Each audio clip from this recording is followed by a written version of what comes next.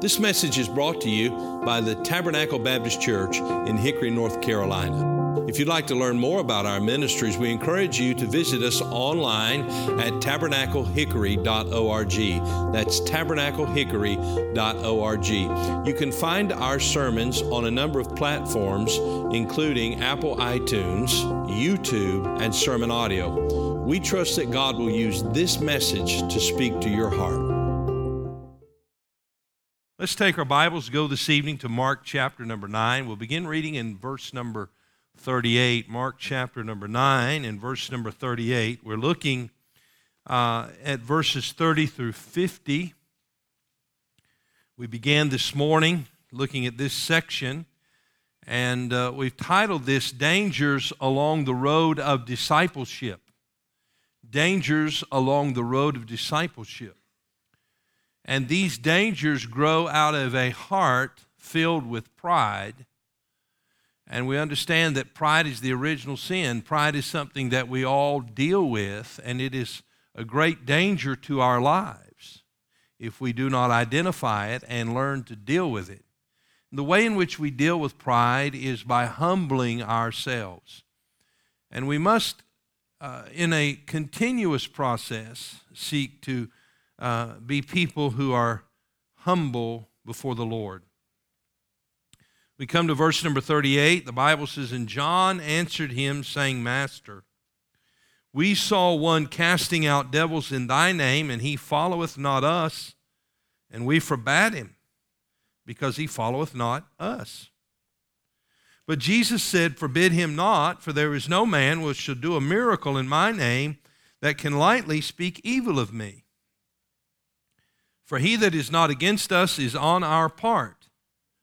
For whosoever shall give you a cup of water or drink in my name, because ye belong to Christ, verily I say unto you, he shall not lose his reward. And whosoever shall offend one of these little ones that believe in me, it is better for him that a millstone were hanged about his neck, and he were cast into the sea. Now, as we look at these verses, in verse number 30 through verse number 50, we identified this morning in the introduction of the message 3 dangers that the Lord Jesus Christ warns his disciples about in these verses. The first one we looked at this morning in detail was the danger of division. The danger of division. Remember the dispute that they were carried away with along the way? The Bible says in verse 34, it says, By the way, they had disputed among themselves who should be the greatest. And so here they are concerned about their position, concerning the kingdom and what role they would have and what influence and what power they would have. And we must remember that that was a thought that was ingrained into their mind. It was a thought that permeated the religion of the Jews at that day. The Lord Jesus spoke of the scribes and the Pharisees and how that they longed for the chief seats. They longed for the recognition of men to be honored. They were very pious and outwardly pious in an effort to receive the acknowledgement of men. And so this is something that was ingrained in their cultural thinking, that they should be people of honor. And as the Lord Jesus is teaching them about his kingdom, and in particular now about his death and resurrection, we find that they keep missing the point. The reason they keep missing the point is because they're consumed with thoughts regarding their own position and their own status. And so the Lord warns them about this division, because we understand that if we're going to be effective, we have to be united. If you read the book of Acts, you're going to find that as long as the church was united, the power of the Holy Ghost was working prominently in that church. The thing that threatened its power was division that came. And we find that the Bible tells us in Proverbs 13 and verse 10, only by pride cometh contention. And so when there's division in a church among God's people, it is because we are lifted up in pride. And so may the Lord help us to learn this lesson concerning pride. And then we saw, secondly, and we're going to look at it tonight, the second danger is the danger of exclusion. We read that in verses 38 through 42. And then the final danger, which God willing we'll look at next Sunday, is the danger of corruption. But here this evening we're looking at this danger of exclusion. Exclusion. And we find out that as Christians with a particular identity, we live in a world, in a nation filled with identities among Christians. There are denominational identities. There are doctrinal identities. We as a church are a church that is known as an independent Baptist church. Baptist in our doctrine. Independent meaning that we are a church that is autonomous. We are not associated or affiliated with any other church. We are an independent church. We believe that the Lord Jesus Christ is the head of the church. And therefore, we do not belong to a denominational system. We do not belong to a fellowship of churches. There's no hierarchy. There's no administrative group that has any authority over this church. We believe that we answer to the Lord, and therefore we are an independent Baptist church. Now, I will tell you that though we are an independent Baptist church, and though there are many independent Baptist churches, I will say that there are many independent Baptists who, though they would deny the fact that they are a part of a denomination, definitely operate as if they're a part of a denomination, and that answers to one another.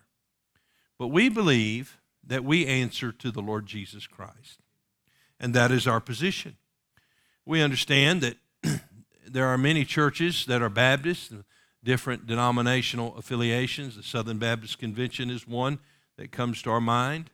We understand that in our community we have a number of Lutheran churches, and even among the Lutheran churches there are different groups. There is the Missouri Synod Lutheran Church, and then there are the ELCA Lutheran churches, and they all have a little bit of a different opinion, or at least those two groups have a difference of opinion. And we understand that we have other churches in our town, and so there is an identity that churches have and Christians have in this world in which we live. My prayer for my life, and I pray for our church, is that we would be identified as a Bible-believing, Bible-preaching church, where Christ is preeminent and His Word is our ultimate authority. I'm glad that our church is independent. I'm glad that we're Baptist in doctrine. I believe that is a correct position biblically. That Baptist doctrine grows out of the teachings of the apostles, the Lord Jesus Christ in the New Testament. And we believe that we're endeavoring to be consistent with the doctrinal teaching, and our position is consistent with the doctrinal teaching of the Word of God. I'm very thankful for that. But there is a danger in that, and here is the danger, that we would seek to be identified primarily by the group that we're affiliated with and not to be identified by our relationship with the Lord Jesus Christ. And so there's a great danger here that we would become exclusive in our position. In other words, we are the people who have the right position. We are the only people who have the right position. And therefore, if you want to be right with God or you want to serve God, then you must align with us. And that is definitely the spirit of the disciples here. And notice what John says. Now remember what the Lord Jesus said in verse 37. He took this child in verse 36 and set him in the midst, and then he took the child up in his arms. And here we saw that powerful picture concerning the fact that we are not to be divided, that we're to receive all of God's children. And so he says in verse 37, whosoever shall receive one such children in my name receiveth me, and whosoever shall receive me receiveth not me, but him that sent me. So we find that our response toward other believers is indicative of our relationship with Christ. And if we are not willing to receive other believers, then we're not willing to receive the Lord Jesus and ultimately to receive the Father. Now, John answers the Lord in the context or in immediate response to that statement. And notice what he says here in verse 38. And John answered him, saying, Master, we saw one casting out devils in thy name. Notice this, please. And he followeth not who? He followeth not who? He did not say he followeth not you, Lord. He followeth not us. What bothered John? What bothered the disciples? It was not that this man did not follow Jesus. There's no indication made that they thought that he did not follow Jesus. The indication is that he did not follow them. Notice as he goes on, and we forbade him because he followeth not who? Us. And so here we find this danger of exclusion. He followeth not us, and we forbade him. Now, a few thoughts come to my mind concerning the disciples' response. And I just want to give them to you. They're not the main points of the message, but they're just some thoughts that come to me immediately upon hearing John's response to the Lord Jesus' admonition to receive one another. And so, notice, before I give you those thoughts, look at verse 39. But Jesus said, forbid him not, for there is no man which shall do a miracle in my name that can lightly speak evil of me.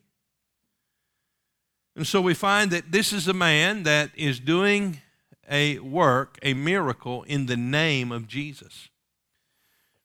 And the Lord Jesus is correcting here the disciples' thinking and John's thinking on this matter. Now, let me just give you a few thoughts that you might want to write down, and then we'll get into the heart of the message. Why would they have responded the way they did in forbidding him? Well, I think, first of all, you have to acknowledge that recently, as in the context of this story, recently they themselves had failed to do what? Cast a demon out. Remember the boy? The man comes to the disciples and he says, do something, please help us. And the disciples are not able to cast out the devil. It's in this 9th chapter. And so the Lord Jesus rebukes the disciples for their faithlessness. And then he casts the devil out. And they said to him later, Lord, why could we not cast him out? And he said, this kind cometh not out but by prayer and fasting. And so here's a point where they failed, but someone else succeeded. They failed, and someone else succeeded. And that breeds jealousy, doesn't it? Jealousy. So I think it's not unreasonable. It's not unreasonable for us to conclude that there was jealousy involved in this spirit of exclusion from the disciples. Their church is bigger than ours. They're getting results and we're not. They're seeing people saved and we're not. Their ministry is growing and ours isn't. And so jealousy. The second thing we note here is that they presumed that since he was not a member of their group, that he should not be able to do a miracle in Jesus' name. They presumed that, well, since he's not a part of us, therefore he should not be able to do a miracle in the name of Jesus. I was talking to a lady recently who told me how she got saved.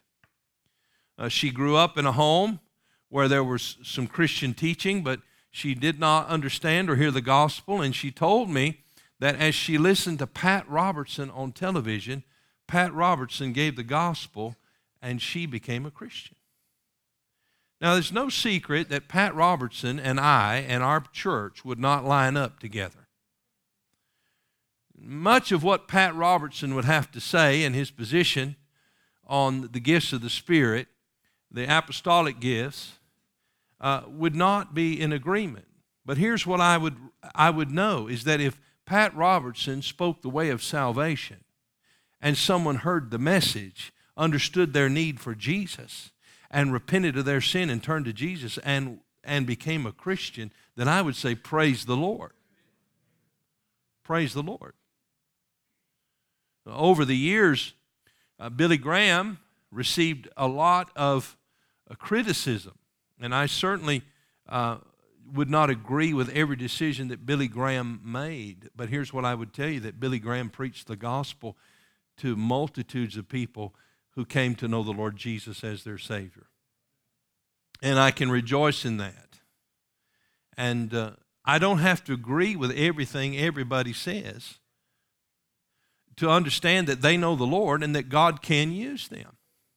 And we put ourselves in a very dangerous position when we presume that the only people God can use are the people who are just like us. And so they recently failed to cast out a demon. And this man had been successful in casting out demons, so there was jealousy there. There was presumption there. They presumed that since he was not a member of their group, that he should not do a miracle in Jesus' name. A third thought that comes to my mind is that they were very narrow in their ministry perspective, thinking that God's work was limited to them. They were very narrow in their ministry perspective, thinking that God's work was limited to them. Now they meet a man who is casting out devils in Jesus' name. You know, I can't help but think of the maniac of Gadara. You remember him? He's in Mark chapter number 5. He's a man who is inhabited by a legion of demons. Nobody can help him. They can't tame him. They can't chain him. They can't help him recover through therapy and counseling. There's nothing anybody can do for him until he meets Jesus. And Jesus casts the devils out of him. And no longer is he running naked through the tombs, howling and screaming and cutting himself. Now they found him seated in his right mind at the feet of Jesus, fully clothed. And the man says, I want to go follow you. Do you remember what Jesus told him? He said, no, I tell you what you need to do. You need to go home and you need to tell your family and you need to tell your friends, and the region was Decapolis, about the great things that God has done for you. Now, what do you think that man did the rest of his life? I'm telling you, he went around telling people that Jesus can deliver you from demons. Now, I don't know that this is the man. I don't think it is the man, but I think it's not too far-fetched to imagine that this could have been the man or somebody much like him that is in this position now to say, he cast the devil out of me. I'm going to cast the devil out, not in my power, not in my authority, but in his. And when the disciples saw that, it just blew up their whole thought that everything that God was doing, he was doing through them. And we need to understand God is not limited by us, is he? He's not limited by us. There's a fourth thought that comes to my mind, and it is this. They were protective of their position.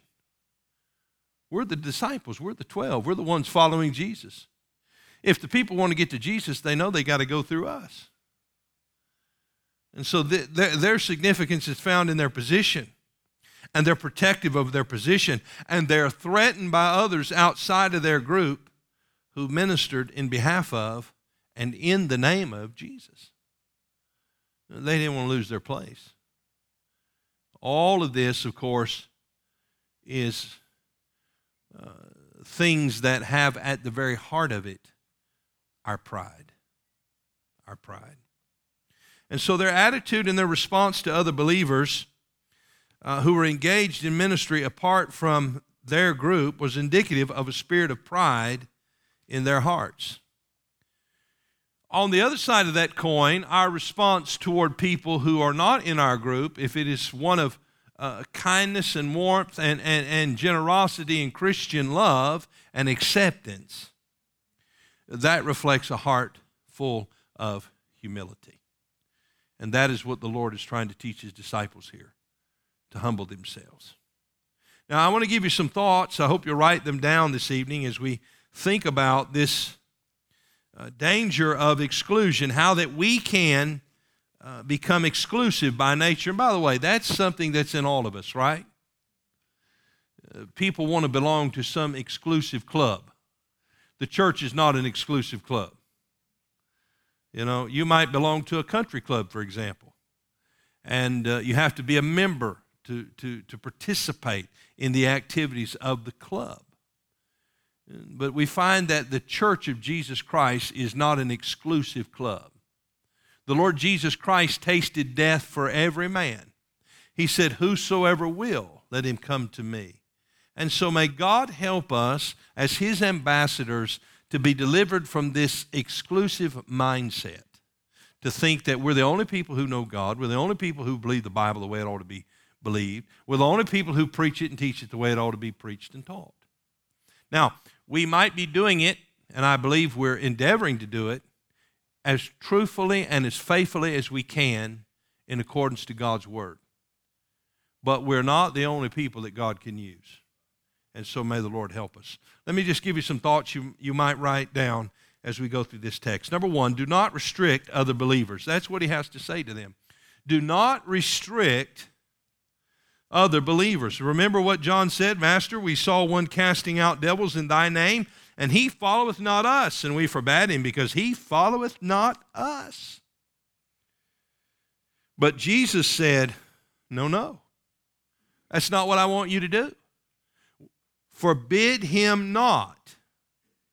Do not restrict, do not hinder, do not stop, do not cut off other people who believe in me, who are my children, who are doing works in my name.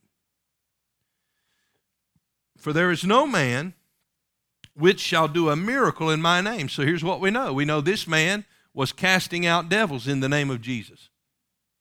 He said, there is no man which shall do a miracle in my name that can lightly speak evil of me. That means to carelessly, to flippantly, off the cuff, or in some hurried way say something without thought to speak evil of me. And so he says here, verse number 40, for he that is not against us is on our part. Here's what he's saying to those disciples. They may not have as much truth as you. They may not know the things that you know, but here's what we do know. They believe in me. They're doing miracles in my name. They're speaking of me. I'm blessing them. I am using them, and therefore they are not against us. They are for us. Do not restrict other believers.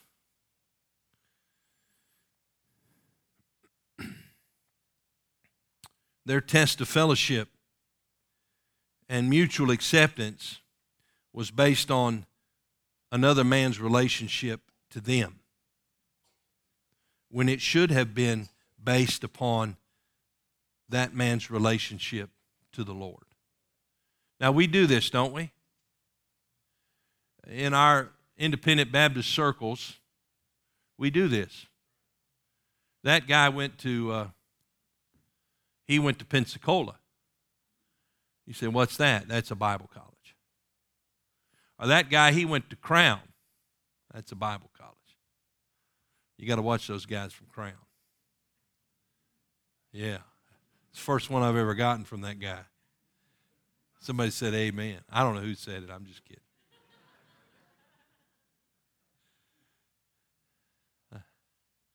I think I know who said it now. Now, that guy went to Bob Jones. You got to watch that guy. And so, Bob, we're watching you. Now, that guy went to Hyles Anderson. You see, we've made a big mistake. It's not that we have Bible colleges and institutions to train young people. It's that we've begun to identify people by where they went to school rather than by who they know and by what they're doing. And among independent Baptist circles, you have different, the word that is often used is camps. It may not make a lot of sense to you, but there are different groups and different philosophies of ministry and different styles of worship. Some people like to shout and run the aisles and say amen, and I say hallelujah. Some people don't like to do that at all, and you couldn't get a grunt out of them. I'm telling you, if the rapture trumpet was to blow, I don't think they'd make a move. And so you have the entire spectrum in between. The entire spectrum. And if we're not careful, here's what we do. We judge one another according to those things. And we say, well, that crowd, they're this, and that crowd's shallow and emotional, and that crowd's starchy and stiff. And if we're not careful, it becomes about our crowd and not about Jesus. I think we ought to have freedom to worship the Lord, don't you? I think people ought to be able to express themselves. The Bible says lifting up holy hands. I'm not trying to promote any type of atmosphere. I just want the Holy Spirit to lead, and I want people to be free. We don't want to be disruptive. We don't want to distract people from the Lord. But we also want to have freedom to worship God. It's good to say amen every once in a while, The pulpit becomes a lonely place sometimes. And it's good to say amen. That lets me know that you're alive, that you're listening, and you're bearing with me. And I appreciate that. When people are singing and God's presence is being manifested, it's encouraging to see people acknowledge that in some way. And it's great. It's wonderful to see people worship the Lord. But we don't all do it the same way. When I went to church in Togo, Africa, or when I went to church in India, the services are different. They're affected by the culture. Do you know the worst thing I could ever do to the churches in Togo, Africa, is try to Americanize them? When I went to preach in India, Dr. Cherian said to me, he said, try to avoid the colloquialisms of American fundamentalism. Our people don't understand that. You know what I said? Praise God. All we need to do is preach the Bible. But we have to be careful, because what happens to us is we become very judgmental and critical of people who don't think exactly the way we think, who don't do everything exactly the way we do it. And so the test of the fellowship should not be the acceptance of a man's position, but the fact that that man has a relationship with the Lord Jesus Christ. And the Lord gives the word of clarity here, doesn't he? Look again in verse 39. Forbid him not, for there's no man which shall do a miracle in my name that can lightly speak evil of me. He may not line up with everything. He may not be right in every position, but if he's doing a work of God, if he's bringing people to the Lord, he can't lightly speak evil of me. Therefore, he is not against me, and he's not against you. He is for us. I remember the words that the Lord said to Elijah in 1 Kings 19 and verse 18. Remember, Elijah said, I'm the only one left, Lord. Sometimes that's the way we feel, isn't it? That's independent Baptist syndrome. We're the only ones left, Lord. We're the only ones that believe the Bible. We're the only ones that care about souls. We're the only ones who want to send missionaries.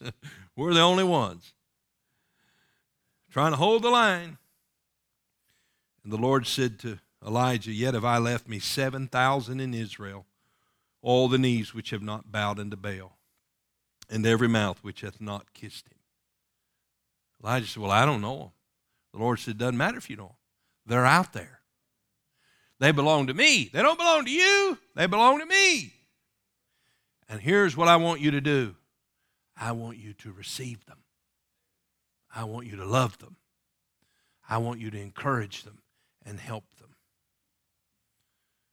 The family of God is larger and more diverse than we know or even imagine it to be. And so, number one, do not restrict other believers. Number two, instead, refresh other believers. Refresh them. Notice verse 41. For whosoever shall give you a cup of water to drink in my name, because ye belong to Christ, verily I say unto you, he shall not lose his reward. Now, he's talking about giving a cup of water.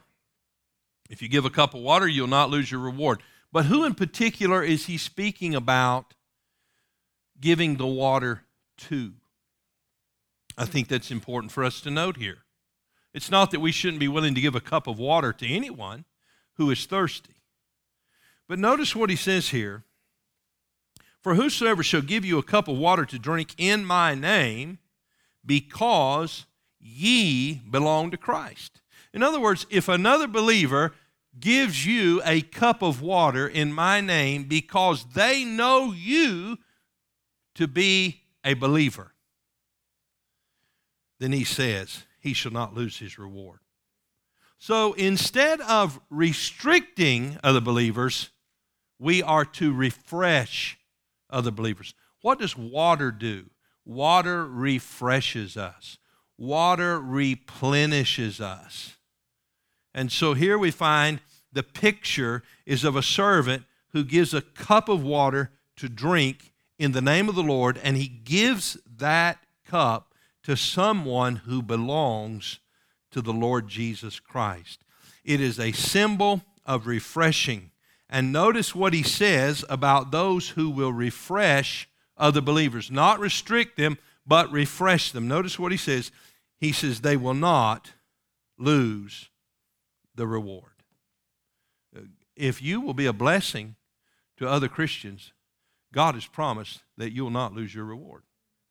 Whatever you can do, you say, well, I'm going to give $5 to the college students. I'm going to take 5 minutes and pray for them. Do you know what you're doing? You're helping encourage them. You're not restricting them. You're refreshing them by letting them know that God is thinking about them and you're thinking about them, and you're going to do something to encourage them. And so may the Lord help us to do this. Number one, do not restrict other believers. Number two, instead refresh other believers. And number three, finally, reinforce other believers. Look at verse 42. Reinforce them. And whosoever shall offend one of these little ones that believe in me. Now we know he's not just speaking in particular of little children here. He is using the picture of a little child to speak of the family of God and those who believe on the Lord Jesus. And so he says, these little ones that believe in me. There's the qualifying statement that identifies who the little ones are. They're believers in the Lord. And so he says in verse 42, concerning those little ones, whosoever shall offend one of these little ones that believe in me, it is better for him that a millstone were hanged about his neck and he were cast into the sea. Now, in the Roman world, there were certain crimes that would be punishable this way. They would take a millstone, a very heavy stone, and they would tie a man to it, tethered by his neck to this rope, throw him into the water, into the deep. The weight of the stone would take him to the bottom, and there he would drown. And there his body would remain suspended in the waters. It's not a very good picture, is it? It's not a very pleasant picture. Nobody wanted their life to end that way. And so the Lord gives this warning, do not offend these little ones. Do not offend my children. The word offend here means to cause to stumble. We live in a world where everybody's offended, right? We need safe spaces for everybody today. But this word offend means to cause to stumble. It means to lead people to stumble in their relationship with the Lord. It means in this context to resist them in such a way that it would hinder them in the work of God and it would hurt their relationship with the Lord because of our actions. Now, here's the warning for us. We do not need to be Christians who cause people to stumble. No, we need to be Christians who reinforce believers and strengthen them in their faith. And we need to be very careful because in some of our positions and some of our attitudes, when we're not full of grace, we can do a lot of damage to a lot of fragile young Christians. And it's unnecessary. And so the Lord is warning his disciples very sternly with a very vivid picture that God does not just lightly look over Christians who unnecessarily are harsh and unkind and cause younger believers, I'm not talking about younger in age, I'm talking about younger in the stage of their Christian life, to stumble because of their attitudes. And we certainly know many cases where that has happened. And if that has happened to you, let me just say this to you. The grace of God is sufficient, is it not? I mean, and I hear a lot of bitter Christians who got hurt, and they just don't want to get over it. It's not that they couldn't get over it. They don't want to get over it. They want to nurse that hurt. They want to keep it like a little pet, a security blanket. And they like to bring it up oftentimes to let everybody know how terrible they have it. Let me tell you, the grace of God is sufficient. Nobody will ever offend you to the level that you have offended the Lord Jesus Christ. Yet he loves you and he forgave you. And he said in his word, if I've forgiven you, then you should forgive your brothers and sisters. And so if you've been offended and you've been hurt, then if you're going to be the Christian you ought to be, then you must forgive them. You say, well, I find that hard to do. Well, join the club. That's why we have to be filled with the Holy Spirit, and that's why the grace of God has to permeate our lives. And when the devil brings up all those old things that happened to us, that's when we have to take the devil back to the cross of Calvary and extend grace. But on the other side of that coin, we can do damage to young Christians, young believers, and hinder them in the work of God when we do not respond to them, when we hinder them, and when we cause them to stumble. And the Lord said, that's not acceptable. Therefore, you are to reinforce them. I want to close with an illustration. I want you to look with me in the book of Acts. Acts chapter number 18. Acts chapter number 18. Aquila and Priscilla, what a couple they were. Married couple who gave their lives to serve the Lord. We know that they opened their home to a church. There was a church meeting in their home. We know that they were traveling companions with the Apostle Paul. They left their home to go to another place to help establish a church. Paul labored with them. These were young people, we imagine them to be, who knew the Lord, who in their marriage understood the mission that God had given them, and that was to glorify Him. And so, what a wonderful example they are to young couples and to the church as a whole. In Acts chapter number 18, there's a man named Apollos who comes through. And we see that they're in Ephesus now. In Acts 18 and verse 24, and a certain Jew named Apollos, born at Alexandria, and an eloquent man and mighty in the Scriptures, came to Ephesus. So here's Apollos. He is a man mighty in the Scriptures, and he is eloquent. I mean, he He can speak and he can preach very powerfully, and he's very convincing. Verse 25, this man was instructed in the way of the Lord, and being fervent in the Spirit, he spake and taught diligently the things of the Lord, knowing only the baptism of John. The baptism of John was the baptism of repentance to prepare the way for the Lord. And so here we find this man. He's very fervent. He's very effective. He's a diligent teacher. He knows the Scripture, but he only knows the baptism of John. And he began to speak boldly in the synagogue, whom when Aquila and Priscilla had heard, they said, you're not from our school. They said, you're not from our camp. They said, we don't like the message you're preaching. Is that what they said? They said, let's write this guy off. He's not one of us. Is that what they said? Oh, what did they do, church? Look at it, please. Verse 25, and they took him where? Unto them. You see the picture? You see the baby in the middle of the disciples? The little child? Imagine his name is Apollos. Aquila and Priscilla took him unto them. Do you know what God's people need to do? We need to find some people out here. And by the way, our world's confused, isn't it?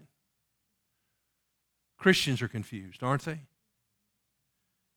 Instead of writing them off and discounting them, why don't we decide to take them unto ourselves? Take an interest in them. Well, these young couples, they're not faithful. Well, I agree with you. A lot of them aren't. But guess what you need to do? You need to take them unto yourself. Some of these kids are really struggling. Well, maybe so. You know what you need to do? You need to take them unto yourself. My neighbor, he just doesn't get it. I'm telling you, he's in that church and they don't preach the gospel down there. I don't know what's, hey, take him unto yourself. That's what they did. They received them. They said, we want you to know we love you. We're interested in you. We see God's hand upon your life. And so they took him unto them. Now notice what they did. Would you read the next word with me? And expounded unto him the way of God more perfectly. You know what they did? They said, hey, let me show you some things in the Bible. Let me show you a few things. They say, now let me tell you something, Apollos, your doctrine is a mess. You need to get right. You need to get into an independent Baptist church. We don't like your hymn book. We don't like anything about you're doing down there, Apollos. You need to get things straightened out. No, that's not what they did. They took Apollos unto themselves, and they said, Apollos, let's show you from the Word of God. Do you know why I think sometimes we cause so many people to stumble? Is because we rant and rave rather than teach people the truth of God's Word. We would accomplish far more teaching people the truth of God's Word with a spirit of love and humility than we ever will ranting and raving, trying to get everybody to follow us. By the way, if you haven't learned that yet, just bear along with your kids and you'll figure that out. They expounded unto him the way of God more perfectly. And when he was disposed to pass into Achaia, the brethren wrote, exhorting the disciples to do what? To do what, church? To receive him. Don't exclude this guy. Oh, that's the guy that only knows the baptism of John. No. We've taken him unto ourselves. We've expounded unto him the word of God more perfectly. He received it. He is growing in the grace and knowledge of the Lord. Receive him. Receive him. Now, look, let's don't throw the baby out with the bathwater here. We're not talking about doctrinal compromise. We're not talking about essential things. You see, we're talking about people who believe in the Lord and who believe the Bible and are open and obedient to the Scriptures. That's what we're talking about here. but they may not know, or they may see things. And by the way, there are good people who love God, who are on their way to heaven, who do not agree with us on every position.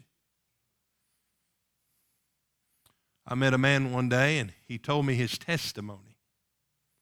Powerful testimony, vividly clear testimony. I said, that's amazing. I said, where do you go to church? And he said, such and such Catholic church. I have to be honest with you. My jaw dropped. Hopefully it wasn't too obvious. This man gave a clear presentation of a gospel testimony and witness as he testified to me how he got saved. But then he told me he went to a church that doesn't believe the testimony that he delivered to me, that salvation is by grace through faith in Christ Jesus alone. Now, you may not know Catholic doctrine, but the Catholics do not believe that. That is their official position. But I thought to myself, hey, you can't always judge a book by its cover, can you? Here's a man who's going to heaven, knows God if what he said is true, but he attends a Catholic church. Now, how should I respond to that man? I should try to help him, right? I said, I should say, hey, come to our church. Come to my Sunday school class. Come to a Bible study. Come on a Wednesday night, and let's study the Bible together. Let's find common ground, and let's try to help that person. God has a family of people that we don't know about. And so may the Lord help us. Aquila and Priscilla expounded unto him the word of God more perfectly. Now, just as there is a reward for all who refresh God's servants, there is retribution for those who offend God's children. And he tells us that. That's why he gives us such a stern warning. So in closing, let me read Hebrews 10, verse 24. And let us consider one another.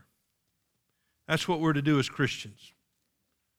We're to consider one another, to provoke unto love and to good works. Do you know what pride will do to a disciple? It will cause him unnecessary divisions, and it will cause him to be exclusive in nature. And may God help us as a church. May God help us to be warm and receptive and humble and kind and loving and deliver the truth in a loving spirit. Thank you for listening to this message from Tabernacle Baptist Church. We pray that God has used His Word to speak to your heart today. If you'd like to learn more about the ministries of Tabernacle Baptist Church, you can go to our website, tabernaclehickory.org. That is tabernaclehickory.org. There you'll find additional resources that we pray God will use to be a help to you. If the Lord should lead you to partner with us or make a donation online, you'll find a link provided on the website at tabernaclehickory.org. May God bless you, and thank you for listening.